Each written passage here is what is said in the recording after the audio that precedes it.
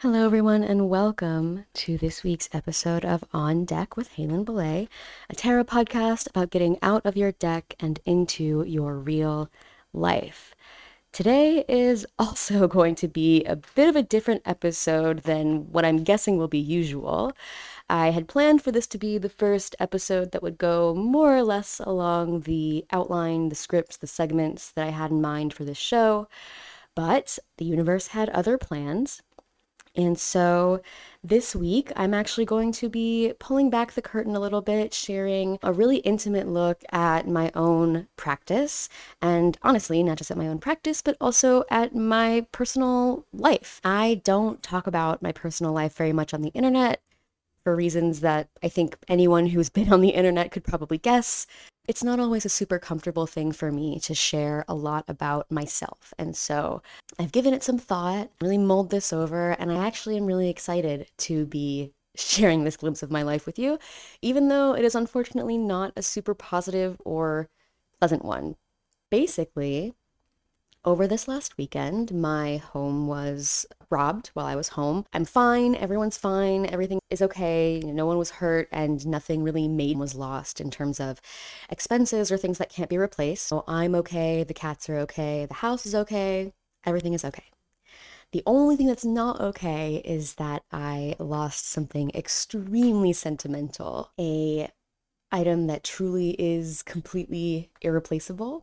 And in addition to the grief that I'm feeling over this extremely sentimental piece of jewelry, I'm also, in the immediate aftermath of what was a really spooky experience, contending with some physiological, some body stuff, unsurprisingly, that's been pulled up by this experience. Now, again, I feel very lucky that I can say that even though it was a very scary thing to happen, in the grand scheme of things, I actually don't feel totally unsafe. And because I don't feel totally unsafe, this actually feels like a really powerful opportunity to talk about how we can use the tarot to cope with the immediate aftermath of trauma, of disruption, of things that knock us off our feet, and actually show you step by step what I would do, what I do actually do in circumstances like these to ground myself and to bring myself back to center. So today I'm going to be sharing with you all essentially an audio diary entry. I'm going to be coming to my own personal cards, pulling from my own personal deck, building a spread based on my own personal needs, and then just talking out loud to explain to you all what I'm seeing in those cards, what those things help me to identify about my real life, and what kind of action steps or next steps I feel like I can get from those cards to help me move forward and to progress. Before I actually get into the super personal part of the episode, though, I actually wanted to spend just a couple minutes here at the top talking a little bit about trauma and how trauma works to explain both my strategy for addressing this particular experience, but also some of the reasons why I feel comfortable using this particular experience as opposed to other traumas that I've experienced for talking about on the episode. Basically, there are certain things about this trauma that, both from a risk assessment perspective, but also just from a personal comfort perspective, make it a lot less like physiologically threatening for me to share this story, as opposed to other stories that, if I were to try and share them, would be not just emotionally difficult, but physically difficult to get out as well. If you want to skip straight ahead to the reading itself, there will be a timestamp in the description of this episode so that you can go straight to the cards. Otherwise, I'd like to, as I said, begin with a little bit of a preamble about the nature of trauma and how our bodies experience trauma. If you have been in any one of my classes before, then you've heard me talk about the idea that all human bodies are clairvoyant, right? We have nervous systems that have evolved over time to keep us safe, keep us alive by noticing patterns and anticipating the future. And of course, our nervous systems are not perfect at this. We don't come born with a crystal ball that gives us 100% correct answers all of the time. But it does mean that on a subconscious level, in addition to the conscious level that we're aware of, our physical bodies, which are taking in so much information, way more sensory information than we could ever hope to consciously process. And intuition is our non-conscious parts of the body, right? Everything except for the part of your brain that you think with, All those other parts of the body gathering this information, determining how safe your environment is, and then sending that information to the conscious version of you in the form of sensations. So let's say you walk into a room and you immediately feel a sort of stomach dropping feeling. You feel prickly on the back of your neck, your shoulders round in. You notice yourself either getting tight and closing in around your core or looking around nervously. Let's say in that exact split second, somebody stops you and says, "Why do you feel those things?" Right? What's happening that's triggered those feelings? Well, in the first 3 seconds of walking into a room, you probably won't know. Unless there's something really obvious that you're already aware of as a trigger that's in that space, the odds are really high that the first time you walk into a room, the first time you meet somebody new, the first time you find yourself in a new environment, your body is going to react to things before you've cognitively processed them. Now, if you wait another 3, 5, 10 seconds and let yourself get a lay of the land of this thing you're experiencing, then you can start to work backwards and look at, okay, well, now that I'm actually seeing what's in this room and I'm feeling what I'm feeling, I can start to work backwards and figure out what in this room is triggering those feelings. What is it that is making me feel this way? Is it that there's someone in this room who looks like someone I've had a bad experience with before? Is it because there's something in this room that reminds me of other environments or experiences that I've had where I was not safe? Is there something ambiently in the environment, maybe a smell that I find unpleasant, something that I'm allergic to, even just a type of lighting or other sensory input that is setting me on edge? It takes a little bit of time for our conscious minds to actually get in on that action and get to make some of those determinations. So then when we talk about trauma, a lot of times people talk about trauma as a narrative concept, as something that you use to talk about events and arrange them in time. So trauma is a thing that happens to somebody at a certain point. They were one way before the trauma happened, and then after the trauma happened, they're a different way. That's, I would say, the most common kind of mainstream understanding of what we mean when we talk about trauma. But the reality is, and any trauma worker could tell this, a lot of trauma survivors could tell you this, trauma is not as simple as a knife that goes through our lifeline and just cuts it in half, and now we've got to figure something out with the pieces. That absolutely can be some people's experience of trauma. But when we're talking at the broadest sense, the most kind of top level idea of what trauma means, what we're actually talking about when we discuss having a traumatized body or a traumatized nervous system, what we're talking about is an experience that happens in your nervous system. It's a thing that any human being's nervous system can experience. And it's what happens to our nervous system when we have an experience in the world that is overwhelming and that we experience as catastrophic. So to put it another way, trauma is what happens when our nervous system perceives itself to have failed at its job. Right? Our nervous system's job is anticipating the future in order to keep us safe, first and foremost, and also to help us experience positive things.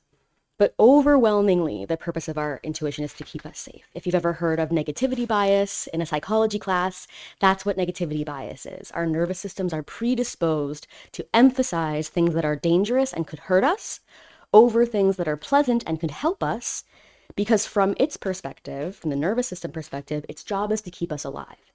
And while bringing us closer to good things like abundant food and intimate relationships, those things definitely help us to stay alive, help us to enjoy life. But the most important thing that's going to help us to stay alive and to keep living is to avoid danger. So that's what our nervous system is primarily concerned with. Having this expanded view of what trauma is can really help us to understand why people are the way that they are, why we are the way that we are, and why certain events might hit us differently from how they hit other people, or maybe different events hit us differently at different times of our lives. I've absolutely had the experience personally and also conversations with other people who identify as survivors of trauma or trauma-impacted people who will say something like, the worst thing that ever happened to me isn't the thing that I'm the most stuck on, right? The most violent or threatening or dangerous situation that I was in is not actually the thing that feels stuck in my body. It's not the thing that keeps me up at night. The thing that's really bothering me, really torturing me mentally, psychologically, is not necessarily the thing that, if you were going to make a list of intensity, that's going to be the most intense thing. This is one of the reasons why, for many people, it can be really difficult to even acknowledge or address something as traumatic if it doesn't seem to have met a certain threshold of violence or harm. Again, it's something you see very commonly with people who experience non-physical forms of abuse in childhood, especially things like emotional neglect. People have a very difficult time understanding things like being ignored by a parent who's mad at you as traumatic.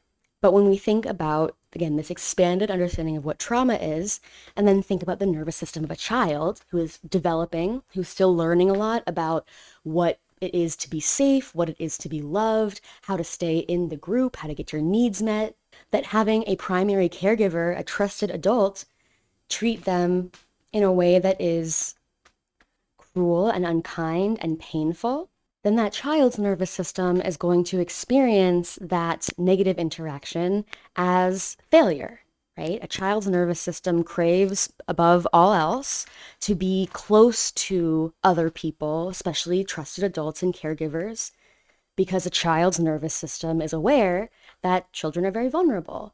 They have a strong need for these relationships with caregivers because from an evolutionary perspective, if a child is rejected by the adults around it, that child will most likely die. And this is one of the key reasons why our nervous systems, our bodies, are so bad at telling the difference between social isolation and death. Psychologically speaking, our anxieties around being socially isolated and our anxieties around dying are deeply, deeply interlinked. And so that's why sometimes people will be triggered, they'll experience some kind of traumatic trigger and have this overwhelming feeling of, oh my God, I'm going to die. I feel like this is the end of the road for me. And the thing that was triggered, the thing that brought this up was some kind of social interaction, some kind of interpersonal interaction that was not violent.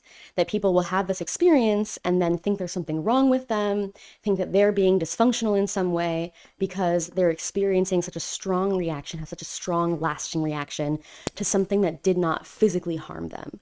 And the reality is, right, as we're discussing, something does not have to be physically harmful for your body to experience it as a failure to keep yourself safe, as something that you've done wrong, something that you want to avoid doing in the future because something happened and the way you responded to it wasn't the right way to respond. Going back to that example of a parent giving the silent treatment, if the silent treatment comes because a child has expressed an emotional need and they get silent treatment, then the learning that happens is the nervous system's going to say, okay, you asked for help because you needed help. And what happened was you experienced rejection. So I see now that I failed. It was a failure on my part to tell you to ask for help. That was a bad impulse. And in the future, we're going to try other strategies to try and get your needs met. / we will compulsively repeat this strategy in situations where we can try and manipulate a situation to make it actually safe. Now, I'm sure there will be future episodes where I talk a lot more in depth about the experience of childhood trauma, trauma during the developmental years, trauma that has to do with our caregivers and our primary parental figures. But today, that's actually not the kind of trauma that I want to talk about. Today, I want to talk about the kinds of traumatic experiences that we have as adults that happen fairly frequently, more or less frequently, depending on your life, your identity, the roles that you hold.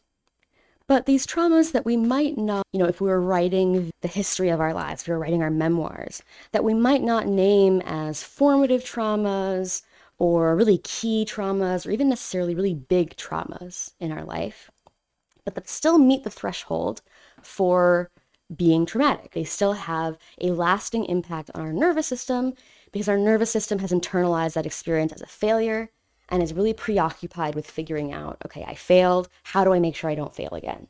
So if the goal is to prevent future failures, so your nervous system is trying its best to learn how to avoid this situation in the future. So this brings me to the break-in that I mentioned, which happened a few days ago, and I honestly hesitate to call it a break-in even, because it happened partially due to something that was completely avoidable and completely my fault. Just failing to lock a door when I could have easily locked the door, and then finding myself in a situation where there's somebody in my home without my knowledge taking my stuff. Now, the immediate event was absolutely extremely stressful. I had no idea if the person was still in my home when I realized that this had happened. I had no idea what their intentions were, but it quickly became clear that this person was opportunistically mulling around the neighborhood. I live not very far from the college campus. It's move-in weekend. This person was probably trying doors, hoping people weren't home or that they could manage to grab a few things and get away without too much trouble. It was the middle of the day. Ultimately, the only things that were stolen were a tray that my roommate made that we used to hold our laundry quarters, and a box that was right by the door of my bedroom that had, it's like a tackle box that had all of my jewelry in it. Every piece of jewelry that I've ever owned for my entire life was in this big tackle box because I was trying really hard to be organized, which then, of course, made it easy for this person to just pick up the whole thing and leave with it. So let that be a lesson to you about being organized. It actually is not always a net positive. But as far as, robberies, home invasion situations go, it was a extremely low-key one, if any type of event can be called low-key like that. As soon as I made noise and it was clear that I was home, they ran away. Now, luckily, I have only experienced something like this one other time in my life when I was a child, and our home was broken into while I was at school. Our VHS player was stolen, which at the time had my favorite VHS in it. I think it was like Lady and the Tramp 2, something like that. And I didn't know anything had happened, obviously, until my mom came to pick me up from school, and I saw how upset she was, and she explained to me what had happened while I was at school and while she was at work. Now, even though in that situation I was not home when the robbery happened, I was never in any kind of danger, that event feels way more heavy in my memory, feels like way more of a trauma in my memory than this event that happened just a few days ago. Why is that? Well, there are four basic criteria, four basic questions for determining how impactful a certain trauma is probably going to be for somebody. The first question is, was it unexpected? Like, was the thing that happened unexpected? Meaning, did it happen by surprise? Was there any lead up or any warning to it happening? Is there any kind of awareness that it could happen? And in this case, the answer was yes, there was some awareness of this happening. I had just had a friend over who had left the house and walked themselves out, and I had thought in my head, I probably should just walk them out and lock the door behind them, but I was in the middle of something. I figured, hey, I can leave the door unlocked for 5-10 minutes, and then I'll go lock the door when I walk over to that side of the house. No big deal.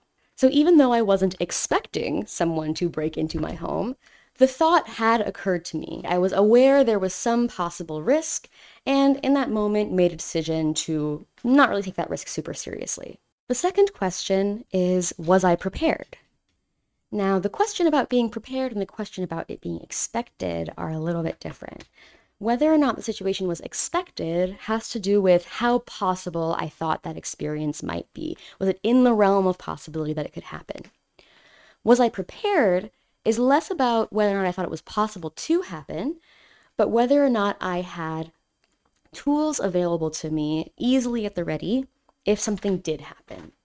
So in this case, was I prepared? Well, yes and no. No, I wasn't prepared. I was not wearing clothes that I would like to encounter a burglar in. I was not near anything in my home that could have been used as a self-defense weapon. And the first time that I thought I heard somebody at my door, I completely discounted it. I did not, take that extra preparatory step of seeing what was going on. But I did have my phone with me, and I'm a person who has my voice assistant turned on my phone specifically because of emergency situations. I have a brain that likes to go over all the possible situations that could happen, all the dangers that could go on, and knowing that I can voice activate my phone to call somebody to come help me is something that really helps me to feel secure, feel more safe, and more prepared. So in this circumstance, even though I wasn't prepared fully for what was happening, I did have my phone with me. I felt really secure and confident that I would be able to call for help. And in fact, that's exactly what I did. Before I went to the part of the house where I thought I had heard somebody, I called the friend who had just left my house, asked just to confirm, like, you definitely didn't come back, right? Like, I'm not hearing you. And that person stayed on the phone with me on speaker while I checked the rooms of my house to make sure this person wasn't here, and was able to come and pick me up once I determined that there was nobody here, to take me to another place where I would feel safer. And it's actually that ending of the story that's maybe the most important consideration of how people will experience something, whether or not it'll be experienced as traumatic and impactful, is the last two questions on our list, which are, did I lose control and did anyone help? So did I lose control means, was I able to take actions that changed my circumstances, or were my actions not changing my circumstance? Like doing things that wasn't helping, or did I lose my ability to feel like I was making choices in my actions? Did I lose control, as in, was I doing something that wasn't helping? Or was I not able to do anything, or not able to do the useful thing because I was overwhelmed or I was flooded? In this situation, I passed that question with all flying colors, right? Thinking back on the step-by-step of what happened in the moment of crisis, I was able to think clearly about what was happening, make some really quick decisions about what would be the safest and most appropriate step forward. And then I was able to execute on those plans, and I was able to stay safe. Remember, if we're talking about our nervous systems being insecure or lacking confidence as a reason why we have these traumatic leftovers and residuals, having an experience where, okay, yes, something scary happened, but I feel really confident that I handled it in the most appropriate way, and that the way that I handled it led to the best possible outcome, that goes a really long way towards reassuring your nervous system, hey, even if something this scary does happen again in the future, you probably are going to be able to handle it. That last piece, did anyone help, is also incredibly, incredibly important. And this is one that applies not just to the moment of crisis itself, but to the immediate aftermath of it. So let's say I'm in a situation where nobody's able to help me in the immediate moment where crisis is happening or where I'm at risk or experiencing harm. But then the first person that I go to tell is able to support me and to help me. Or maybe I am in an environment where somebody else can see either what's happening or see that there's something wrong with me, that I look upset, and is able to check in and offer support. Again, our nervous systems are thinking about whether or not we can feel safe and comfortable living in the world knowing that we're going to be taken care of. And even if all of the other answers to those questions are negative, right? Even if the thing that happened was totally unexpected, we were totally unprepared, we totally lost control in the situation, it was completely overwhelming, but somebody helped. That can be so transformative for our bodies on a psychological, physiological level, for being able to feel safe and feel comforted, knowing that we can co-regulate with another person, knowing that there are other people, safe people, who are going to help us when we need help. It sounds super simple and super basic, but if you've ever been in a situation where people didn't help, you know firsthand exactly how devastating it can be to be in a situation where you're experiencing harm and people aren't helping you. I've heard many people share with me that actually it was the people that they told not helping them that was the most difficult to get over, was the most difficult to digest and to process about whatever their particular traumatic experience had been. It wasn't so much the thing that had happened itself, it was the realization or the experience that they had in the immediate aftermath of, okay, if this thing happens again, I'm on my own, which is, of course, a very distressing feeling to have when we feel unsafe and insecure and like we need support. So this is really the reason why I feel comfortable sharing this story with you and also sharing this reading with you, because even though this experience was traumatic, according to the most bare bones definitions of the term, when it comes to actually understanding and processing my own experience, even though this was a dangerous situation where something really bad could have happened, I have enough safety cues that I actually don't feel overwhelmed or threatened by the possibility of this happening again. I'm not hypervigilant about my home being broken into. I don't feel like it's disturbing my sleep or my peace of mind when I'm at home. Most of the emotional aftermath that I'm feeling is the frustration and the heartbreak of losing a very, very sentimental piece of jewelry that was in that box. The frustration of knowing that there was something that I could have done differently, that I could have made different choices. And that's actually been a running theme in the last few days, is not just going over all the different choices that I could have made. It's less about the concern of how do I keep that from happening again. And actually, the thing I find myself more stuck on is thinking about all the different things that could have happened days ago, weeks ago, to not have those earrings be lost, to not have that sentimental piece be lost. They were given to me as a gift for my birthday, which was just a few weeks ago, and they were gifted to me in a very nice box wrapped up in a very nice, also sentimental handkerchief that I then kept in my bag for probably a week and finally decided to put in my jewelry box. I was like, I should keep my things organized, I should keep them all in one place. I folded them up in a little napkin and put them in the jewelry box, and now they're gone. And the person who gifted them to me shared that he had been thinking about giving them to me not for my birthday, but for our anniversary, which is in a few more weeks, and decided to give it to for my birthday, and has been experiencing his own frustration that, if only I had given it to you later, then this thing wouldn't have happened. So regret is definitely a big theme of what I've been feeling since this event happened, but fear is not. And that's why I feel comfortable sharing this experience with y'all, and why I feel like this is a safe experience that I can work through in a tarot reading.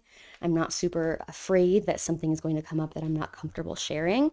And in fact, I think it might be very useful to look at this experience and, again, as I said at the top of the show, to talk about some of the things that I do actually do in times like these to take care of myself and use the cards to direct my growth and my healing. So that actually brings us to the reading itself. I'm going to go ahead and move myself over to my little tarot area and just walk you through the steps of what I'm going to do for this reading. The first step is for me to take the card that is currently out of my tarot deck and slip it back in. I have a habit and a ritual of drawing a single card to keep out of the deck in between readings that I keep in a display place where I can see it every morning and use it as a regular reminder, something that I want to think of, be mindful of, meditate on until whatever time is that I do my next reading. Funnily enough, the card that I currently have out of my deck is the Eight of Swords. And the Eight of Swords is a card that's all about restrictions and boundaries and limitations and things that we can't do. I think one way of thinking about this card is actually thinking about the ways that those kinds of obligations and restrictions can be protective for us. Like when I first pulled this card, the last time that I did a reading for myself, at that point I had interpreted it as being about my need for rest.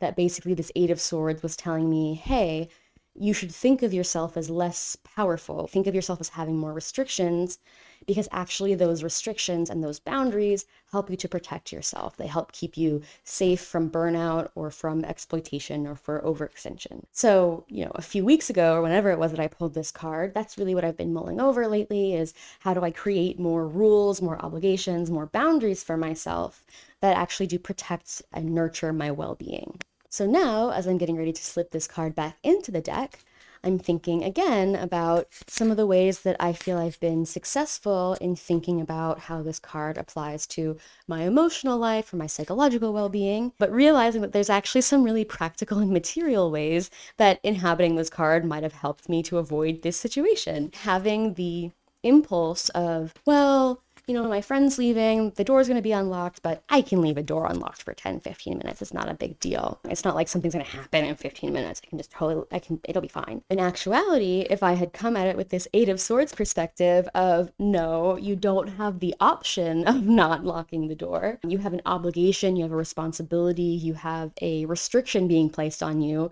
which is you are restricted from not thinking about locking your door.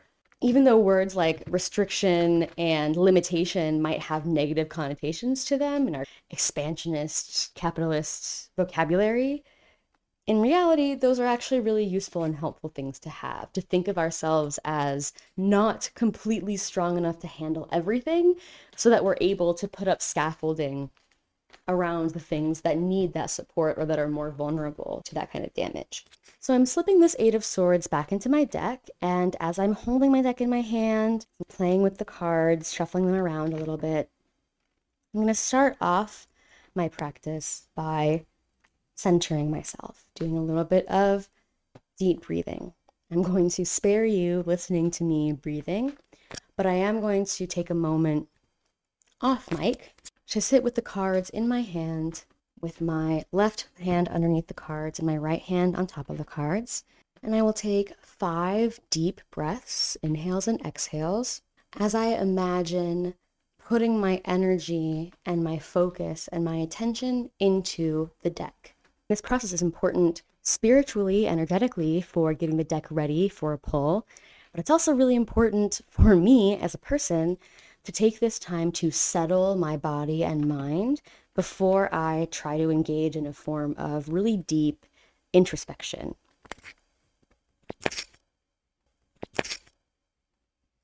Okay, so I have shuffled my cards, I've charged my cards, and actually while I was charging my cards and getting them ready for the reading, there was one card in particular that was sticking out of the deck, seemed to be asserting itself very strongly. So actually, instead of starting off by doing a spread, I'm going to start off by reading what this first card is and seeing if that actually gives us some insight and some perspective into how to shape my question. So when I was sitting down to the cards, what was on my mind was, this thing happened, it was really stressful, I feel like it kind of destabilized me and threw me off, and I want to know, how should I move forward?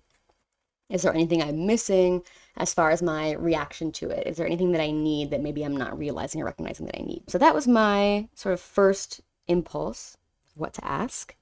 And the card that jumped out of the deck is the Queen of Swords, which is definitely a reading. So the Queen of Swords, for those of you who are not familiar with this figure, as we talked about last week, swords are all about our intellect. They're about our thoughts, our ideas, our communication, our plans, our strategies, and a very sort of black and white, rational way of thinking. Now, when we look at the court cards, last time we talked about how the page is the child of the court cards. The king and the queen are representations of the divine feminine, divine masculine. And I don't have time to talk in depth today about gender in the tarot. So for now, suffice to say that when I say that queens are feminine, what I mean is that they're about our internal life. They're about our interiority. So we can look at this Queen of Swords and interpret this as a mastery over our internal thoughts, ideas, feelings, strategies, plans, etc. Now, while that may be a very validating card for someone to see, like, they're asking, am I missing anything? They get the Queen of Swords, they might be thinking, for them, oh, what this card gives me is I'm exactly on the right track. But I have a slightly different relationship with this card. This card, throughout my tarot practice, has had a certain flavor to me that I don't necessarily hear people talking about as like a universal aspect of this card, but that for me ends up being very true when it's showing up for me in my readings. And that flavor is that, to me, the Queen of Swords, the idea of like our internal realm being ruled by rationality, that immediately gives me bad vibes. Immediately what that brings up to mind for me is someone who is being super controlled in their interior world, not because they don't have feelings, but because they are so scared of the overwhelming power of those feelings. And this is a flavor that occurs to me, obviously, because it's an experience that I can connect to and empathize with. When I think about my own personal life, in the times of my own personal life where I have been the most kind of rigid in my thinking, a lot of times that's been because that rigidity was a way to desperately try and keep myself from feeling the things that I was feeling about that situation. So looking at this card, on the one hand, I do feel reassured and comforted that this Queen of Swords came out upright. I think for me, I think what that means is that this Queen of Swords is a reflection and an indication of what I said earlier about feeling like I did handle the situation as best as I could possibly handle the situation when it happened. I do feel good about that internal problem-solving plan making. But because of my relationship with this card, there's other cards in the deck that could have given me the message that I handled something competently or that I was able to protect myself. But this specific card actually makes me suspect, given that my question was, is there anything I'm missing? I'm suspecting that there's some kind of emotional disturbance, something that actually does feel dislodged or threatened by this experience that's not really directly the experience itself. That my relationship to the experience as it happened is, okay, I feel pretty good about how it was handled. But this Queen of Swords makes me think, okay, what is it emotionally, more vulnerably, that I'm experiencing that this kind of hyper competence is trying to interrupt, it's trying to intervene on and keep me from having to feel that vulnerability. So with that in mind, as I start to think about what kind of spread I'd like to pull, what kind of actual reading I'd like to do, and what my question is, I think that kind of changes the direction of my question from, is there something I'm missing, to what specifically am I missing? What is the interior emotional stuff that isn't being addressed or that's being covered for or shielded by responding to the event itself in a way that feels competent and controlled? So I think the spread that I'm going to do is going to really focus on this idea of hidden depths. I'm going to pull one card to represent me and the energy I'm holding on to, what's most present for me. I'm going to draw a card to represent what the hidden depths are, what happened in the past that's influencing this current moment. And then I'm going to draw another card representing essentially what the best case scenario is moving forward. What is the thing that I can stretch towards or reach towards to help me navigate the situation in the most balanced way possible, to address things that aren't being balanced at this current moment. So I'm going to go ahead and draw those 3 cards with my right hand. So the 3 cards that I've pulled, I have the 7 of Cups representing me and what I'm holding on to. I have the Magician, which is called the Master in my deck, as the thing from the past that's negatively influencing this current moment. And I have the Demon as the card representing growth, or what I should orient myself towards moving forward. So now that I have pulled my 3 cards, I've gotten a sense for what they are, where they are, what thing they refer to. I'm now going to take a moment to mull over each one of these cards independently. Normally, when I do tarot readings like this, I will have a tarot journal that I use next to me. So I would I would draw the spread, I'd write down what card came out in each placement, and then I would take some time for each card to jot down not just what that card means, but the specific associations that I have with that card as it relates to this question. What are the things about this card that seem most important or are standing out the most to me right now? So when I look at the 7 of Cups and think about, okay, what are the things that stand out to me the most right now about what the 7 of Cups represents that I feel really connected to, it's really hard for me to see this 7 of Cups as being anything other than the very sentimental pair of earrings that was lost. Or rather, my relationship to and my attachment to this very sentimental piece of jewelry. 7 of Cups is about wanting and longing for things that we might never get. It's about desire and fantasizing that's valuable purely because the desire exists. You know, the example I give all the time for the 7 of Cups is when somebody asks you, if you had $1 million or had $1 billion, what would you do with it? The purpose of that question isn't so that you can have a budget ready when you actually are a billionaire. The purpose of that question is because the answer you give is going to reveal something about you. The answer you give will reveal something about your desires, about your values, about your perspectives. And so the 7 of Cups is really the what would you do if you had $1 billion question.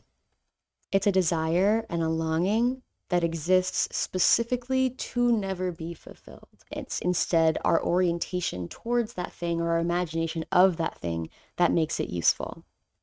And in this particular situation, when I think about my if you had $1 billion question, I've had the thought many times in the last few days and even jokingly said to friends a couple of times, God, I wish if I had caught this guy running out of my apartment, I would have just said, can I have those earrings? Take the rest. These were like handmade earrings made from seashells on a trip that my partner and I took where I visited the ocean and swam in the ocean for the first time. And he took some of the shells we collected, made them into very beautiful, bespoke pieces that are beautiful, but are probably not going to be worth very much to anyone who's not me. If I put myself in the mind of a thief, that's not what you came here to steal, right? That's not what you came here for, is these extremely sentimental earrings. And in my dream of dreams, I would simply tell this person, hey, take all my shit. I really could care less. It's stuff. Stuff is replaceable. Some great pieces in there, but I will literally be fine without them. But this one very sentimental piece is something I didn't have to give up. And when I look at the thing from the past, the second card, the card that's representing something that's negatively impacting the situation, is the Master, the Magician, which is a card about manifestation, meaning taking our internal thoughts and feelings and making them real in the external world. However, the Magician is also a card that has a lot of associations with power in a kind of hierarchical sense. And that's especially true in my deck, where the title of the card is The Master, and the imagery of the card is of a older white man looking directly into, it's a painting, so it's not a camera, but they're looking into camera, if it was a camera, and has this very serious look on his face. When I look at this card, I do have the association of manifestation and control, that part of what's happening here is a desire for control or a frustration about not having control that is frustrating, and that frustration is part of what's driving this longing and this yearning in a way that might not actually be helping me. But I actually have a feeling that this card also represents a figure of sort of parental judgment. And I say this not only because the imagery of this card has all of these icons of control and mastery, but specifically because my version of this card, with its iconography, is really evocative of the idea of a patriarch. And in my own personal life, I was raised by a single mom. But when I think about patriarch in the domestic sense, when I think about the idea of a authoritarian kind of person in the home who is not necessarily there for emotional intimacy so much as they are there for maintaining control over the environment, the first association that I have with this card in this context, I wouldn't say in general that this card represents my mother, but I think in this particular spread, what this card represents to me is my mother. Or more broadly, I think a lot of parental figures, or a lot of adults, trusted adult figures that I had in my life, who did have a more authoritarian and kind of dour way of interacting with me, of addressing me, and specifically thinking about this as it relates to gifts and gift giving. That there is a lot of attachment I think I have to the idea of control and ownership and responsibility around gifts that are given to me. That's almost the way I talk to myself when I break or lose something that I was given as a gift, is that the master voice. It's that authoritative, domineering kind of voice that I associate with having done something wrong as a kid. So seeing the master here is already pretty illuminating and helps me put a finger on, again, the thing that has been stuck in my mind for the last few days, which is this pair of earrings and how devastated I am by losing this pair of earrings. The last card that I pulled about what can I hope to grow from, or what can I stretch towards from the situation, is the Demon. And guys, I just fucking love tarot. Tarot is so cool because what the demon represents is, among other things, it represents desire. It represents things that tempt us so much that we are almost held in thrall by those things. If the master is about taking control, the demon is about the things that we lose control to. Even more significantly, and I'll post a picture of this actually on the website so you guys can see. I hadn't been planning to, but I gotta show you the way that this card looks in terms of the imagery. So in the middle is a Seven of Cups, which is depicted by a person looking up and to the right as birds are flying overhead. At the bottom, there is the master who is staring out to camera. It's man's face. And then the iconography for the demon is a red-faced demon that is facing directly towards the figure in the middle, facing towards the Seven of Cups. So what that ends up creating in terms of a visual language is I'm seeing this Seven of Cups representing my desire, my longing, my yearning, and that figure has its back turned on the master and is looking up towards the demon with a gesture that almost looks like worship or supplication, surrender. And when I look at this and think about what that means, what that represents, I think it's pretty clear to me and pretty obvious, even based on what I was saying before about what the Seven of Cups represents, that what the demon is here to remind me of is that the purpose of this pain and this longing is not to go get those earrings back. I think that this spread really feels like a permission and a release to worry less about getting those earrings back or fixing the problem. I've been feeling so much guilt and responsibility towards my partner who made the earrings because they were lost, and that feels like an unfair thing that happened to him in addition to a thing that happened to me. But I think this demon card up here and the sort of interaction it's having with the Seven of Cups underneath it is essentially the cards communicating to me and my own intuition communicating to me that the discomfort of longing for those earrings and wanting something so badly that I can't have, that discomfort and that yearning and that desire is the point. I'm a pleasure witch. I spend so much time thinking about and meditating on and mulling over the ways that pleasure does and doesn't show up in my life, the ways that I experience pleasure, the purpose of pleasure, the point of pleasure. And this demon card is, I think, a, again, pretty clear reminder that in this circumstance, there's actually a lot of pleasure to be found in missing this thing that I miss. Because in missing this thing that I miss, what I'm experiencing is all of the love and the sentiment that went into the creation of that gift, that went into my initial appreciation of that gift, right? I'm taking all of those things and just absolutely soaking in them. The reason why it was so devastating to lose these earrings in particular is because they were so special. And they were so special not because of anything intrinsic about them, but because they were made from seashells that I collected on the beach with somebody I love who helped me feel safe and comfortable enough to swim in the ocean for the first time. And honestly, an experience that was so amazing that for weeks after we got back, at least once every couple of days, if not once a day, I would turn to my partner and say, "Remember when we swam in the ocean?" And that was sort of the inspiration that he had for turning them into earrings, so that we could always remember the time that we swam in the ocean. So the heartbreak and the devastation that I'm feeling about losing these items and not having them anymore, as sad as that is, it's also honestly really exciting.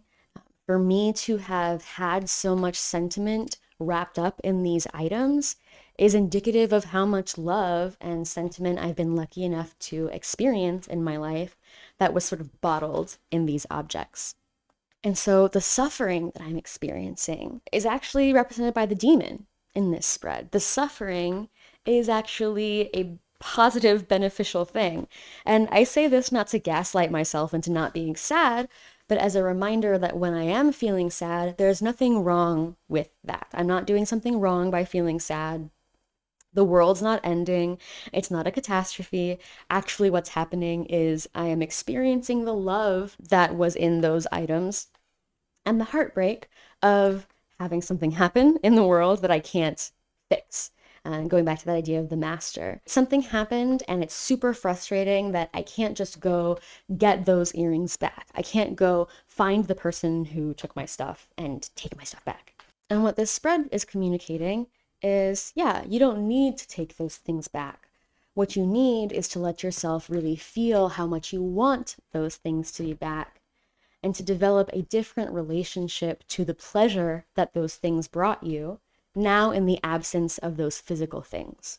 And this feels very true for me. While I wouldn't personally call myself a Buddhist, I have spent a lot of time practicing Buddhist styles of meditation, learning about Buddhist philosophy. I've spent some time in a Buddhist monastery. And so the first sort of impulse that I had when these things were lost was to go straight to, it's just stuff. Everything's impermanent. This is a great opportunity for me to practice letting go of material goods and material things. Of course, now looking at this spread, I realize that my desire to have total non-attachment from these objects has also been making me feel a little bit guilty whenever I do feel that heartbreak. Feeling like there's something wrong with me for being sad about a situation that could have been so much worse. And don't get me wrong, I am overwhelmingly so grateful that the person who took my stuff wasn't interested in harming me or harming my cats. Like, one of the first things that I said to the person who came to pick me up was, if this person is hard up enough to steal laundry quarters, then honestly, Godspeed. I'm very upset that these earrings are gone. But like I said, if I had caught this person in the act outside of this one irreplaceable, very sentimental set of earrings, there's nothing in that big box of jewelry that I care about more than I care about the well-being of other people. And I don't say that to be like, oh, yes, if you have something taken from you, you should just turn the other cheek. But to say that for me personally, right, one of the first things that I felt when I realized what had been taken was, wow, I am incredibly grateful that I am in a position where my house was robbed. And the only real negative consequence is that I won't be able to accessorize the way that I usually like to accessorize. So all in all, looking at this 3-card spread and thinking about what my experience has been up until now, what my experience probably will continue to be in the future, I'm taking this spread as an invitation to spend more time with my longing and my yearning, and to remember that I should and can recontextualize my yearning into being part of my pleasure practice. That part of the pain of missing these objects is wrapped up in the pleasure that those objects initially brought me. And so I think I do want to spend a little bit more time really reflecting on what those earrings meant to me. But also, one of the things that I am also thinking about is that the devil, the demon, is representative of things that we want so much that we will do really difficult things to get them. It's a card that's associated with, for example, people who overwork. Like, our desire for success or our desire for recognition drives us to do things that might be painful for us, even because of the thing that we desire so badly. And I think in this circumstance, what the demon represents is my desire to have these objects back, which will probably not be fulfilled, meshed with the creativity of, how do I get my need filled? How do I achieve this desire when the actual thing that I want is out of reach? So if I was doing this reading by myself, I would take some time actually right now to just do that journaling in my tarot journal or in my diary journal, wherever it felt most appropriate to put that reflection. I would just take some time to write down what I'm feeling, what I'm thinking, what's coming up for me. And then there's always slightly different variations on how I close out my practice.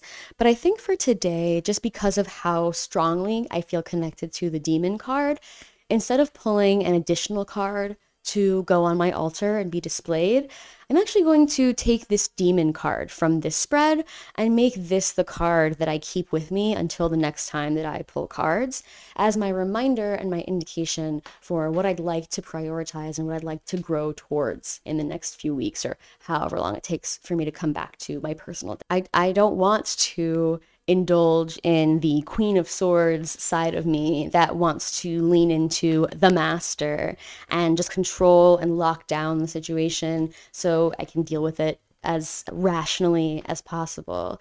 I want to lean into my Seven of Cups and the demon energy specifically. I want to lean into my desire, into my longing, into my yearning, and to see what kind of creativity might actually be born from that longing and from that yearning. What kinds of things could be born out from that? That brings us now to the end of episode 2 of On Deck Thank you for joining me for this episode. I apologize if this week's audio is a little bit rougher than usual. As you all heard me just talking about, it has been a hell of a week. Thank you again for coming on this journey with me, joining me for this experiment. And next week, hopefully, I will be able to bring you regularly programmed episode as intended. If you haven't had the chance to send in your tarot question or feedback or comment or whatever it is that you'd like to send, make sure you check out the website so that you can find that submission form and have your question read out on a future episode. To learn more about the show and to find more information about me and my work, please visit ondeck.halen.co. The best way to learn more about what I'm working on and to get updates on upcoming offers is to follow me on Instagram, halen.co, or to join my newsletter, which again, you can find the information for at ondeck.halen.co. If you're enjoying the show so far, consider telling a friend to check it out. And if you're not already subscribed, don't forget to subscribe so that you can get the next episode of the podcast delivered directly to your feed next Tuesday. I can't wait to talk to you all again then, and I'll see you next week.